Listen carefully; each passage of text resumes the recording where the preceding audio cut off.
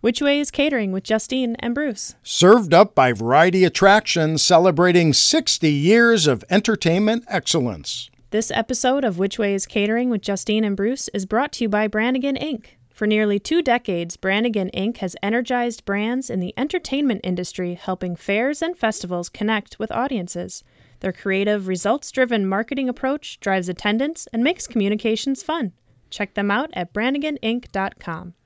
Also, this episode is brought to you by Spectrum Weather Insurance. Spectrum Weather Insurance provides a variety of rain, heat, severe weather, and event cancellation insurance customized for your specific event. They have the experience and expertise that hundreds of events rely on each year. Visit them at spectrumweatherinsurance.com.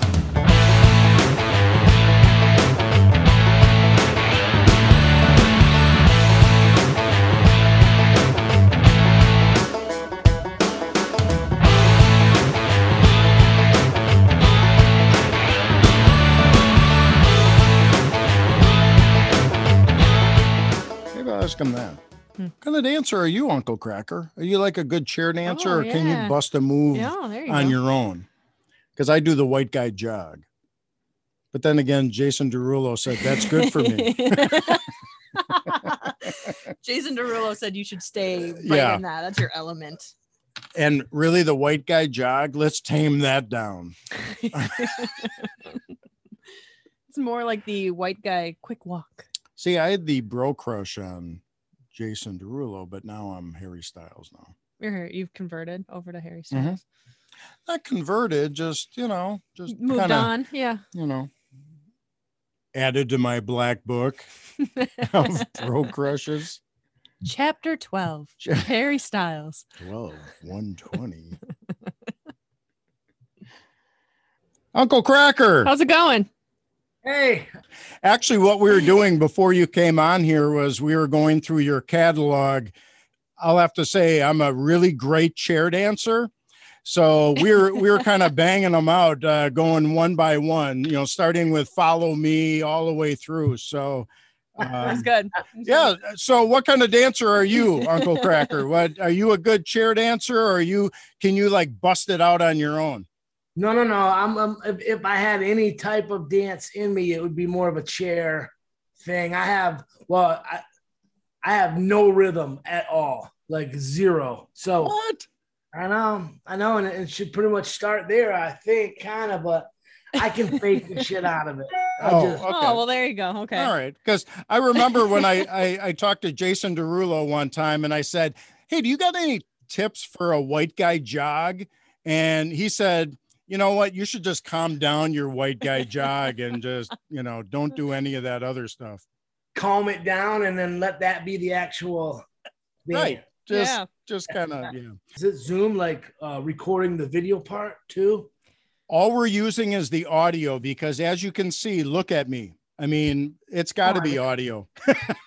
I know I ran in from outside in the back. I'm in Michigan, so you get like limited time. We totally get that since we're next door in Wisconsin. Oh, yes. Then you totally do get it. Oh, my God. I'm enjoying these days like it's my last days on Earth. Me too. I mean, come on. So I was out messing around in the backyard with the sprinkler system, but I'm sweating like a puppy pooping a peach seed over here. So I was just wondering if it was going to be video, how much of that am I doing? We don't deserve video. It's just an audio type of situation. Yeah. So I don't mind. I just want to make sure like how much do I go? You don't need to go put on a suit. You're fine. Yeah, you're all good.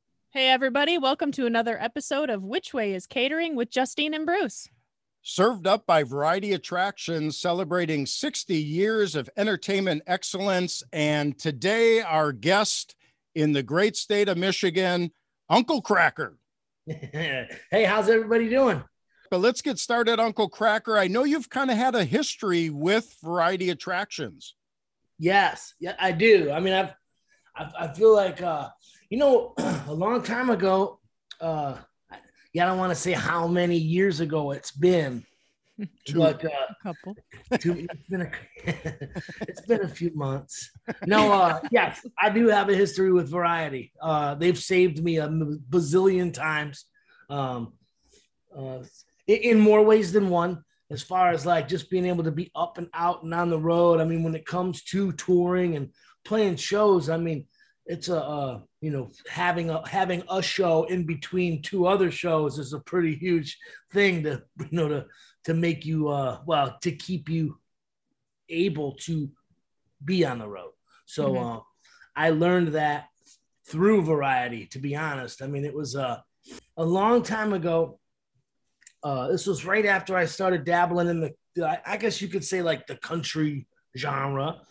It was after I did this Kenny Chesney single. So I wasn't really too hip to like doing, any like fairs or, whether it be like county fair, state fair, things like that, or other type shows like that, because I had come off this, they kept me like on a really strict booking thing. They didn't want, I don't know if it was like my old booking agencies. I don't know if it was like their way of trying to have a certain look, like how you sell this show and sell that show, or, different things, I guess. So, but I don't know if it was their way of shielding me from things or not, but not so long after I started hopping into the country thing, I found myself doing some fairs. And I remember George, I loved him. He would come up on the bus and he'd be like, "Hey, is Cracker here?" And my tour manager would go pretend like if I was, like he was looking for me, as if I would be busy or something. So, he just a long time ago, he made it very clear to me that they would be who saved me when it came time to tour, because it was hard. I mean, that there's a gap between having too much money and not enough money, and it never closes, this gap. So I just learned a long time ago who was in my corner and who wasn't. So like I said, I love George and Variety. Yes, when I seen that come across the email, it was a combination of variety attractions and catering that caught my attention. Well, isn't that the thing, is when you come to a venue, the first thing you ask is, which way is catering? Absolutely. Yeah. I mean, look at me. It's not which way's the gym. Yeah, catering it is. Well, before we get into catering, we want to know, Justine and I want to know if you have any of those Variety white trucker hats left. Yeah. I do. I have, because George sent me a box, like, because he knew I wore the trucker hats. And, yeah. I do, and I was gonna wear that on this Zoom. I didn't know what kind of party this was gonna be, and like I said, I just come out in from the backyard, and I wouldn't wear that because they were like they're white. And they got the red with the rope. They look like what do they call the yacht hats or something? Maybe kind of the yacht rock hats. Yeah, the yacht rock hats, or yeah. You don't know if it's like. If it's Donald Trump or Michael McDonald coming, depends on who's wearing it, that style. Yeah, exactly. We're with you. Well, we just found out that they also made the same hat in camo. Oh my goodness. And I was like, we're going to need some of those. Do they still send out the white ones with the rope and the... No, those are vintage those now. Those are collector's items. And I have a ton, because like I was saying, I told George, I said, "Man, you got any of these left?" Because he knew I liked that style of hat, always have. But well, it looks like Uncle Cracker is going to be into e-commerce on eBay with, hey, variety attractions, trucker hats, vintage. Yeah. You'll know when nobody's booking me anymore, because it'll be right there. Come on. Oh, geez. We were just rocking out to all your songs, and we were like, man, it's like the perfect summer show. Yeah. Thank you. Okay, let's talk catering then. So you go to catering, you're backstage. What's your go-to? Are you like vegan? No, I'm not. Not that there's anything wrong with that. Correct. Right. You can't be too careful nowadays. So I want I just want to make sure I'm, grape jelly donuts, bacon, avocado toast, all those expensive things you find at catering. Yeah. It's pasta with marinara. A loaf of bread.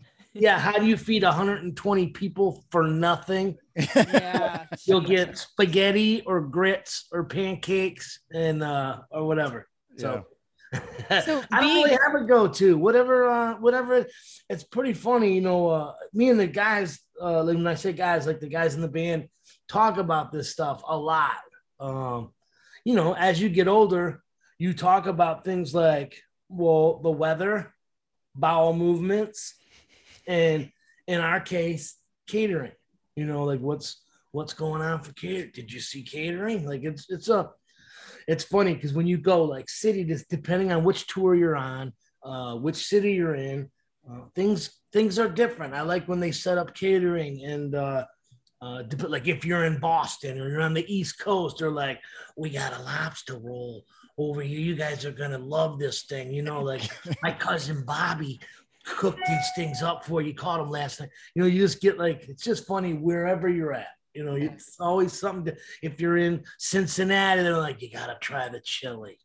They did the chili guys especially. It's pretty fun.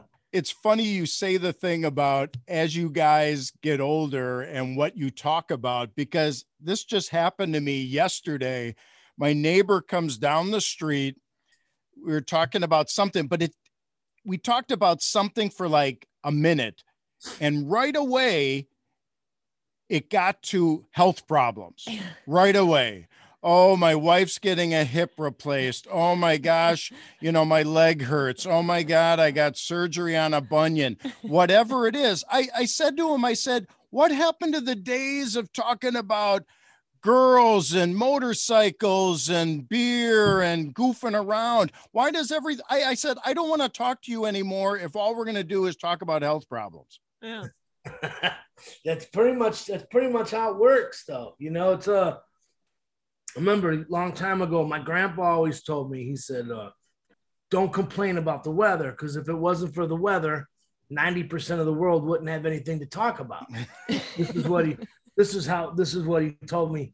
But he moved into, as you get older, you'll find that the weather's always the great icebreaker, but conversations will shift. He goes, but you will find as you get older, you'll be talking a lot about health and how people are, like you just said, hip replacements and things like that. And it's pretty funny. But then when you like break conversations down, which I don't do too often, but if you were to break down, the conversation, you can see how it ended up there or why, like I got a bunch of neighbors, but one in particular, not one that lives next door or nothing direct, but just a little further down. But he's like the woe is me guy, so it's always something's always wrong with him. I don't even know where I was going with this. That's okay. So that neighbor you're talking about is Kid Rock? Yeah. Kid Rock's just complaining. Yeah, he don't live that close to me. Okay, not no more anymore. I do want to ask you, so we know that you were called Cracker as a kid, right? Mm-hmm. We didn't just like make that up. Okay, so then where does the uncle part fit in then? How did you get the name you have?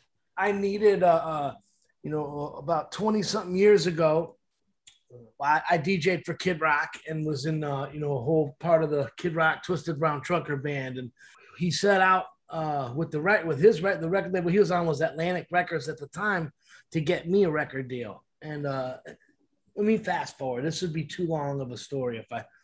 Oh, keep going. Keep going. So I got this record deal, and Cracker was just always a nickname. When I was younger, I hung out with Kid Rock a lot we hung out in the city a lot. We had a lot of friends that lived downtown, and a lot of these cats would just call me Cracker. And like I was young, so it didn't even dawn on me. Like I didn't ever ask what it meant or why. It was just what they were calling me nickname wise, and so it just stuck with some of my other friends that heard blah, blah, blah. It just stuck. And so that was my nickname, and I had this record deal. But when it came time to, actually record a record and put one out, there was already a band called Cracker. So so we had to either put something in front of it, like, so I could have been like Cracker featuring Matt Schaefer, or it could have been something really dumb. It could have dumber than what I thought. So anyway, so we were on tour. Now this is we were at the time I wrote and recorded my record on the first couple Kid Rock tours. It was actually the first tour, and the first Kid Rock tour was for that Devil Without a Cause album, and I think we were probably out for almost 3 years straight.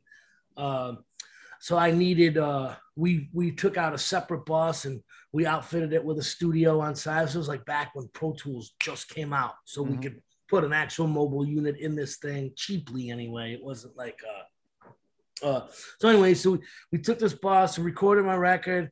We were on tour. I had to go home. I had a medical thing. I had like not an emergency, but I had something really wrong. We had a couple of days off, and Bob, Kid Rock, was shooting a video for Only God Knows Why down in New Orleans. And I was in Detroit and was supposed to meet back up down in New Orleans. Well, something happened. I had to stick back around the hospital for another 2 days or something like that. But so then I had to get back down to New Orleans as fast as I could. And they put me on this flight that was like, somehow from Detroit to New Orleans, there was like 3 different layovers. And one of them was, this was 23 something years ago. One of the layovers was in Nashville. And I was in the smoking lounge in between planes. And I looked on the wall, and there was a poster of Uncle Dave Macon. And it had like the story about him, but it was Uncle Dave Macon. And it was a story about how he lived. He was a country singer, and I think he played banjo, and he would get on his horse and buggy, and the horses would take him into town all the time. So they knew their way, and he didn't have to steer. So he would just sit back and play the banjo, and kids would follow his wagon like he was, the Pied Piper or something. But I loved the uncle part of it. And it was right at the time when I was trying to figure out what to do with this dumb name that I couldn't use and whatever. So I was like, well, Uncle Cracker kind of sounds like creepy and weird and fun. So, and that's basically what we were doing at the time, was just having fun, making, just fun, dumb, fun music. And so Uncle Cracker stuck. And, awesome.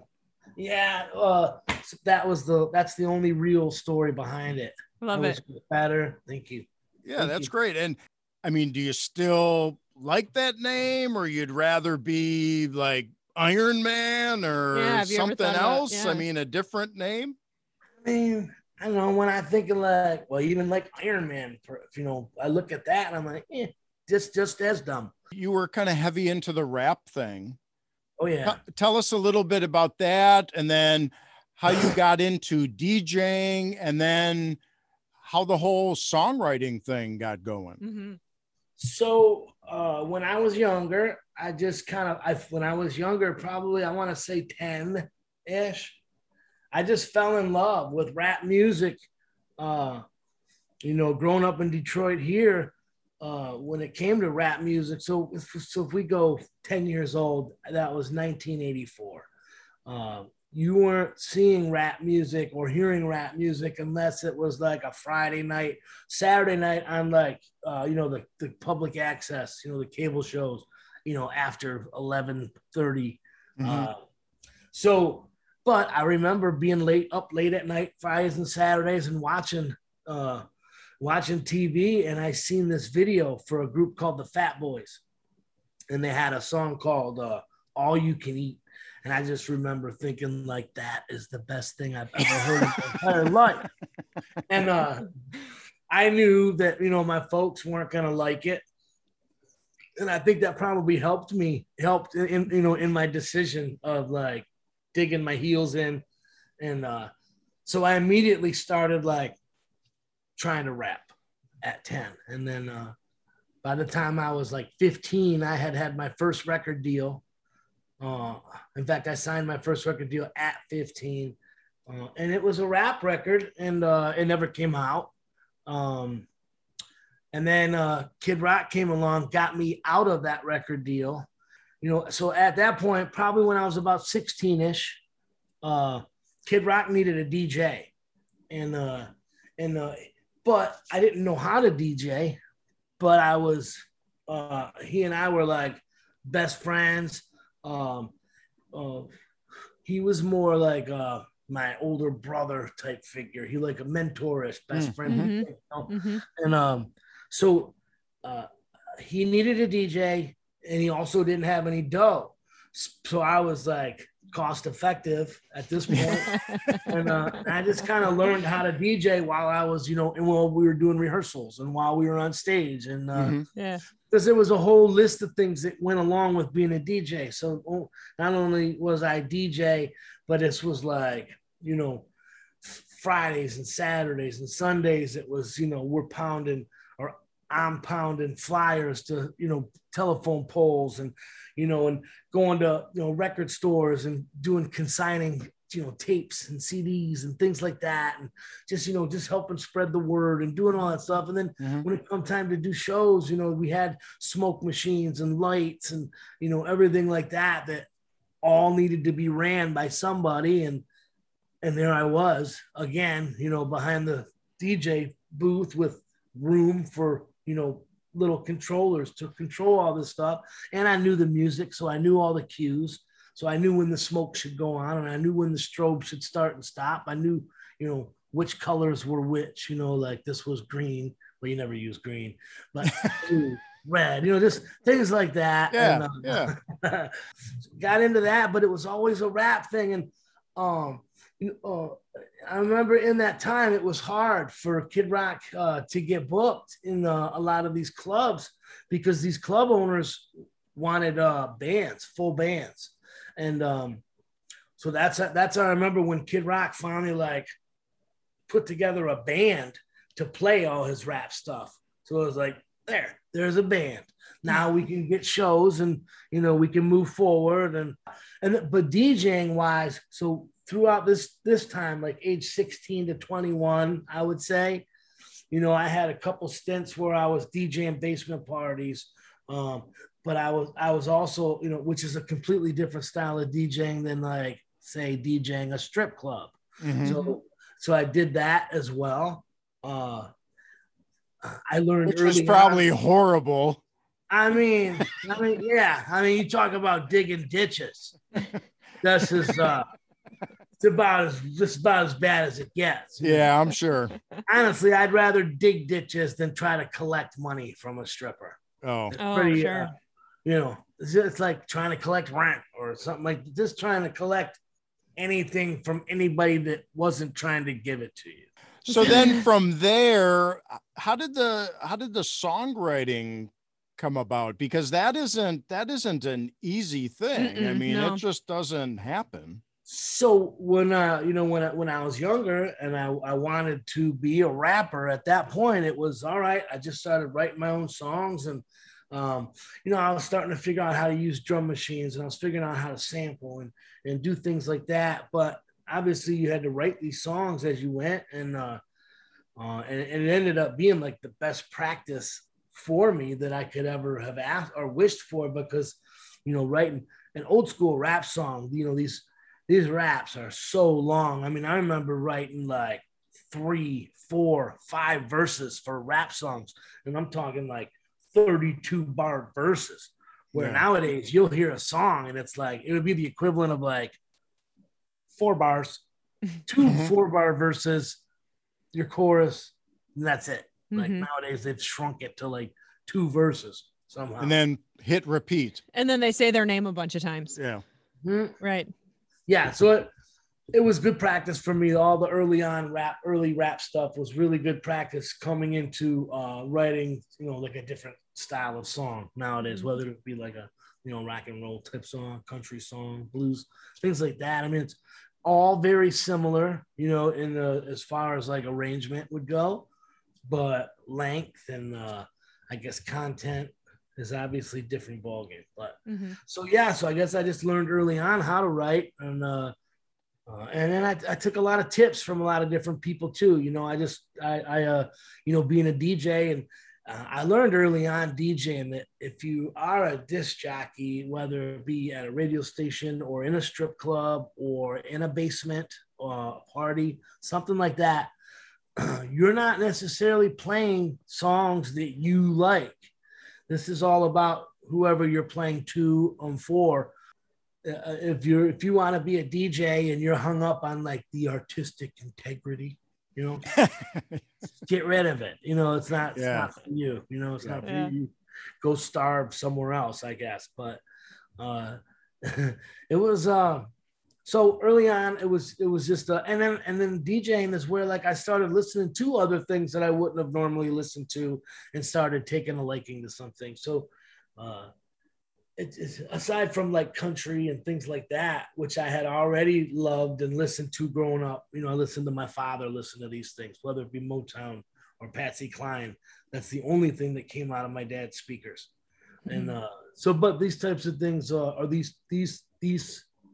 this type of music, I guess, I had already loved and known and appreciated, but learned a lot just DJing, you know, just in those few little things.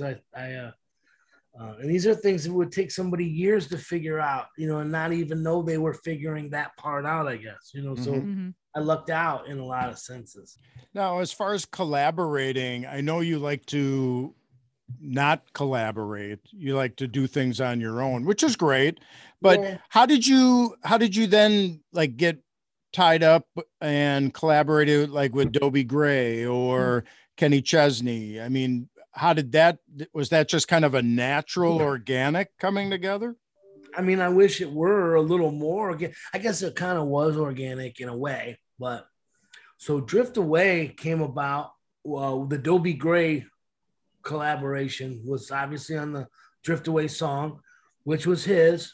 Years ago, he recorded this song, and this song was written by a guy named Mentor Williams. I think he passed away a few years back, but I don't know if you're familiar with Mentor.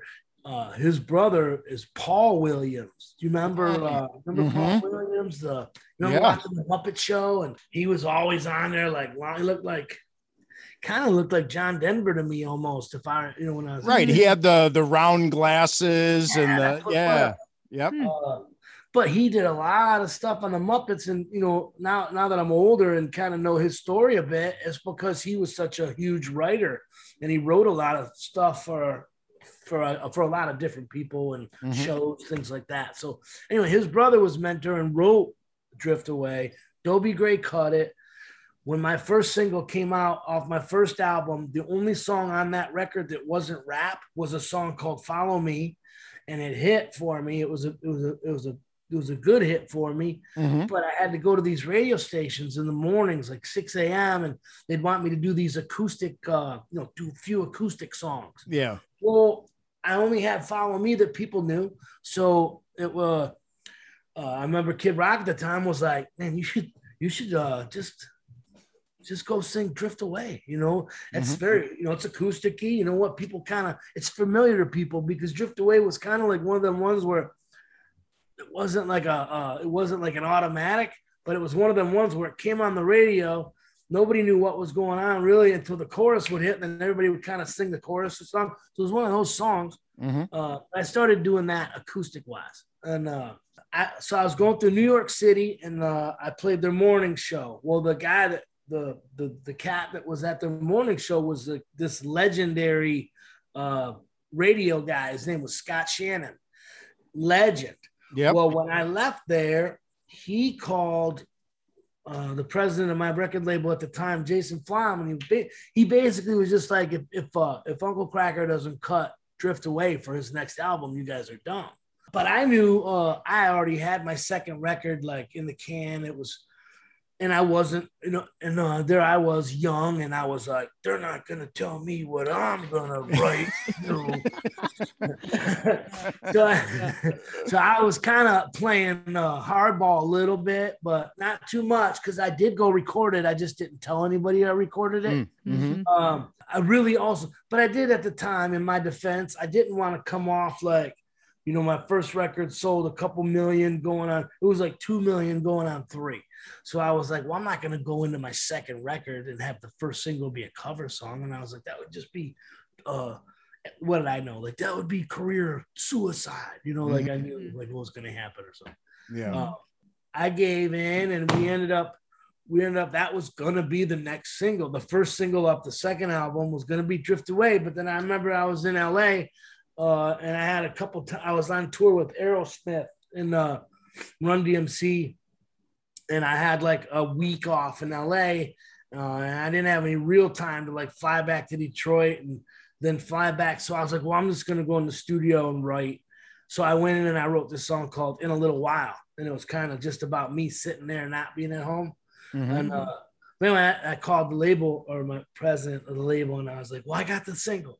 And he was like, what? And so anyway, I played him the song, and that ended up being the single. And then we went with Drift Away. Well, there's plenty more babblings where that came from. Well, we want some juicy babblings. Yeah, we want some good babblings now. Okay, so after you're DJing with Kid Rock, then you put out your album. You kind of hit it big with your first songs.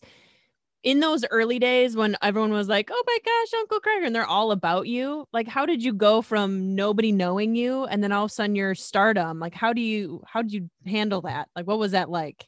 I was really lucky in a sense that record label always had a hard time like getting my name and face and song as one, I ran into a lot early on. There was a lot of people who knew the song, but they didn't know who sang it or what I looked like. But then there was a lot of people who knew the name, but didn't know the song. And so it's a really tough thing to do, I guess, to make all those things work at the same time, I guess. So that's why when I say like, oh, the label had a hard time doing it, just in general, it was a hard thing to pull off. So if I can blame them at any point, I will. But I had watched Kid Rock, and like I said, he's my best friend. So I had just come off of 3 years on tour with him and watched his whole thing blow up, and kind of watched how he was handling things and what was going on. So when it did come time for my first record and it did hit and it worked, I kind of felt like I knew what I was doing at that point. Like I had already known, like, get there late, leave early, these types of things. Classic. So there was a lot of little tricks that I'd learned already. So I had an easy time with it. And then I say I had an easy time with it, but I also had an easy time with it because there was some confusion with it, and it wasn't. It could have been way worse on my end when it came to it was a different world back then, obviously, than it is today. I couldn't imagine being a YouTube star or just a different thing altogether. But that's the only thing we had. Back then it was a different.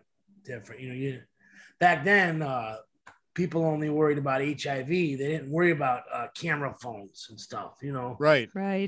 So it was just a different world, and things were simpler back then.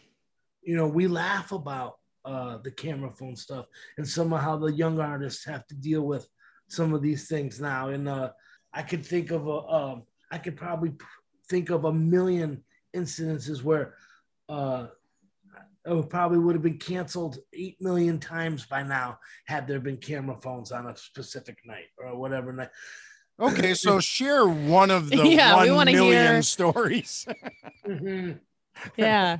Just saying, like, these camera phones are ruining people's lives over something really stupid and dumb. And so have you ever had a good debauchery at maybe like a meet and greet that you could share with us? Any fangirls just out of control? Oh, those things, those happen all the time. Even still, these some. I don't know if it's like people can get I don't know, people get excited. People can, a long time ago too, I had like there was I had like it was a guy. It was pretty weird. Like I had to hire like private investigators and things like that. It's really weird because these things that happen at meet and greets, most meet and greets go off, without a hitch. Everything's fine. Everybody's, you take your picture, you talk to some people, you sign an autograph. You don't, everybody does it different. Some artists won't sign. Some artists won't do this. Some artists won't do that. But, I think the whole point of a meet and greet is just to, at least, have a little banter, introduce yourself. There's not really enough time to do much at these things. So, but people will try to sneak in a French kiss on you, or seriously, these people will try to do a reach around, or they'll do this. Pretty weird, So people get weird, but then you'll get, and you've heard this about people in the past. People. Who was the poor girl that got killed at one of these meet and greets because of some, what do you call it? Overzealous fan. Stuff like that, because these people get so excited. They get so excited, but when they finally like get to a point where they meet you, I don't know what it is inside these people's heads, but it's like they love you so much, but they would rather walk away saying they stepped on your foot than shook your hand. It's some real bizarre. I don't get it. I don't understand it. So you've played many places around the world. What's been your favorite? Do you have like a favorite venue or favorite show or favorite like tour you were on? So I definitely love like a lot of things down south. I love like, favorite. I do have favorite cities and venues.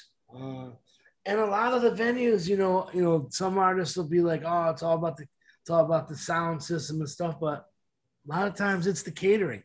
You remember the catering at these places, you'll go to like, you'll go to like a House of Blues and they always have like dope catering, but you'll go to like, you play, I don't know. It depends. You'll get the venue that wants to just shuttle in subs from the janky next door and feed the whole family.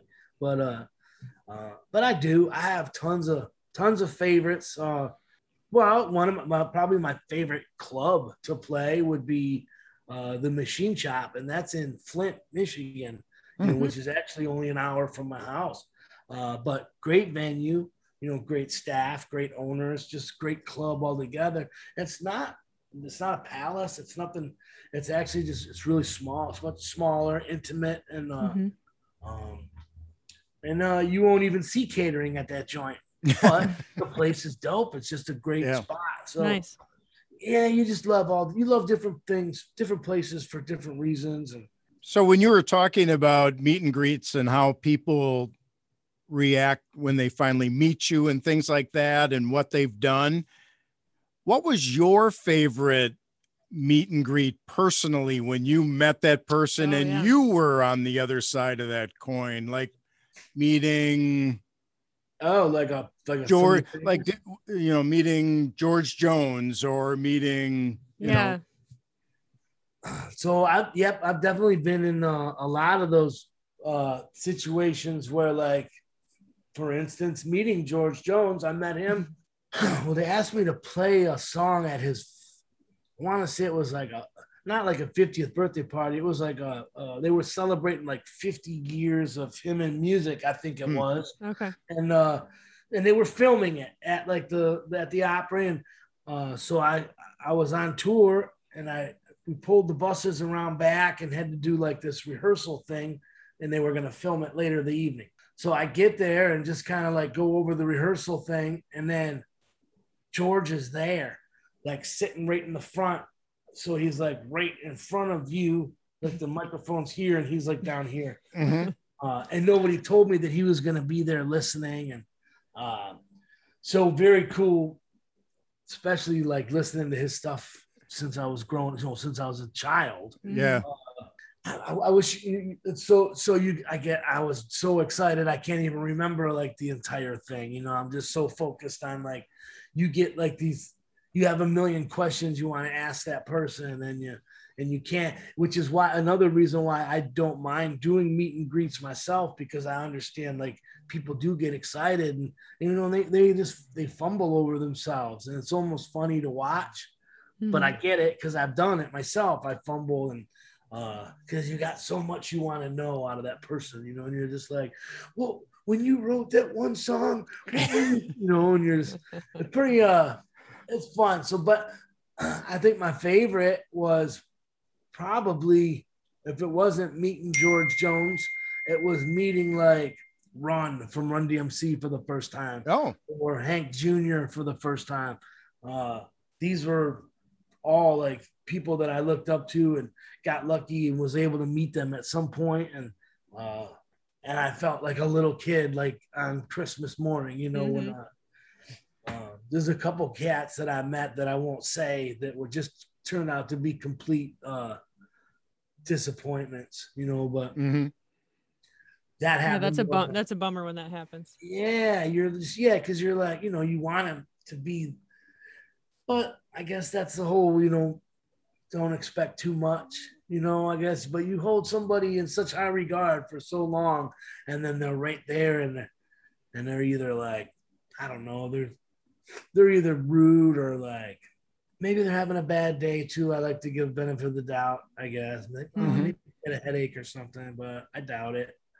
Yeah, that was one time Justine and I, we worked for an event and we brought in Alice Cooper. Oh, yeah. And Rock and Roll Hall of Famer, the whole thing, and really looking forward to meeting him. And he was everything and more when you met him because he is such a sweetheart. I mean, it was awesome. Yeah, it was great. Wonderful. Yeah, that was like one of those times. And I met him last week for the first time. Sweet.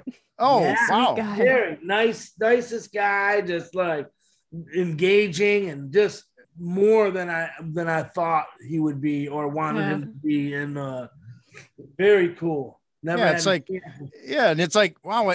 And you were just on stage and your head was chopped off and now you're here. And now you're here and how'd you survive? Right. Yep. Well, you have met our expectations. Oh, cool. Good. I hope I wasn't like a downer. No. So what's next? What are you doing next? What's your... So I just been writing and work, you know, this pandemic give everybody a lot of time to write and do things like that part. But so next is just very Groundhog Day-ish for me, you know, when it comes to like just you tour and you know, being an older artist, where you kind of go through like the album cycle and then you promote the album and then you go back and then you do that, you know, nowadays with everybody does a song and then they follow it with a song, you know, just for social media and things like that. I still have to do the kind of the old model, I guess, when it comes to that, because that's where I've been for so long, but just starting to kind of like dance around that and just have things on the back burner to be able to start releasing things more often. And that's really it. Just to try to put myself in a groove where I could release more things more often. Kid Rock, your best friend, and known him for a long time, and you've learned a lot from him, and he opens up his own brewery. Is there an Uncle Cracker something down the road like that? A tequila-y? Whiskey? Awesome. No, that would be awesome though. And just having watched them guys go through all that whole mess is probably better. They leave the brewing to Wisconsiners. There's a lot more involved than I ever would have imagined when it comes to that stuff. Yeah. In fact, I know when Kid Rock did, you know, they ran into some trouble with the brewing stuff, so they had to sub it out in Wisconsin. Oh. Somebody there had, I guess, some space to be able to help out at the time, which was good for them, and just unexpected stuff you run into. But it'd be nice, though. You know, a lot of people doing the whiskey thing, and I think the only thing people aren't doing is like gin. But does anybody? Gin sucks. Gin sucks. That's why. I had like a minute, like a blurb in time, I guess. I'll never do that again. I have Okay. Okay. So there was a minute where I remember like somebody turned me on to this. Like, so you drink like 5 or 6 beers and you get pretty buzzed up, but then they're like, but then have a gin and tonic after it. And then it was like, so I did this, but it was like the equalizer for some reason. It was like all of a sudden you weren't like giggly googly from beer. This thing like calmed you down, and like all of a sudden you had your wits about you again. I don't know why, it just did it.